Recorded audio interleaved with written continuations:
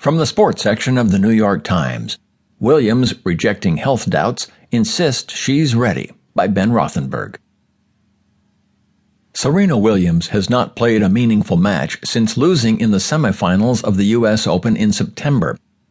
Williams has professed that she is healthy despite pulling out of 2 matches and failing to complete a third at the Hopman Cup exhibition event last month, citing knee problems.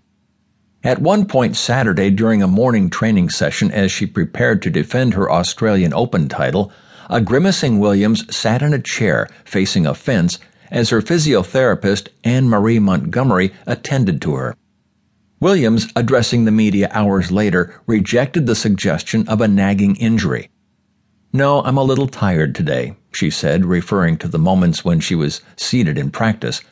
"I've been working so hard and doing so much work, so maybe I had a bad attitude out there." When asked if she was physically 100% on the eve of the tournament, Williams said, "No, I'm at 120, 130% right now. You know, this week, the weeks leading up, has been a lot of work. I actually wanted to have an easy day today, but to me, in my mind, easy is just 2 hours of really intense working out."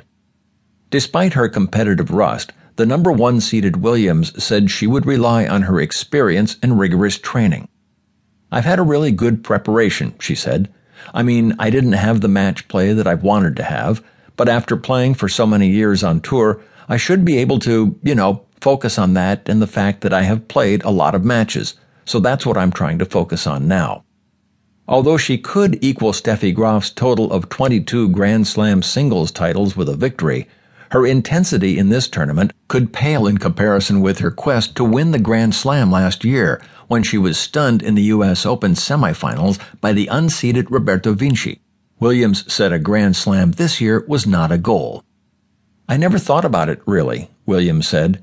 "It was in front of me last year, but it still wasn't there, so I don't really think about it.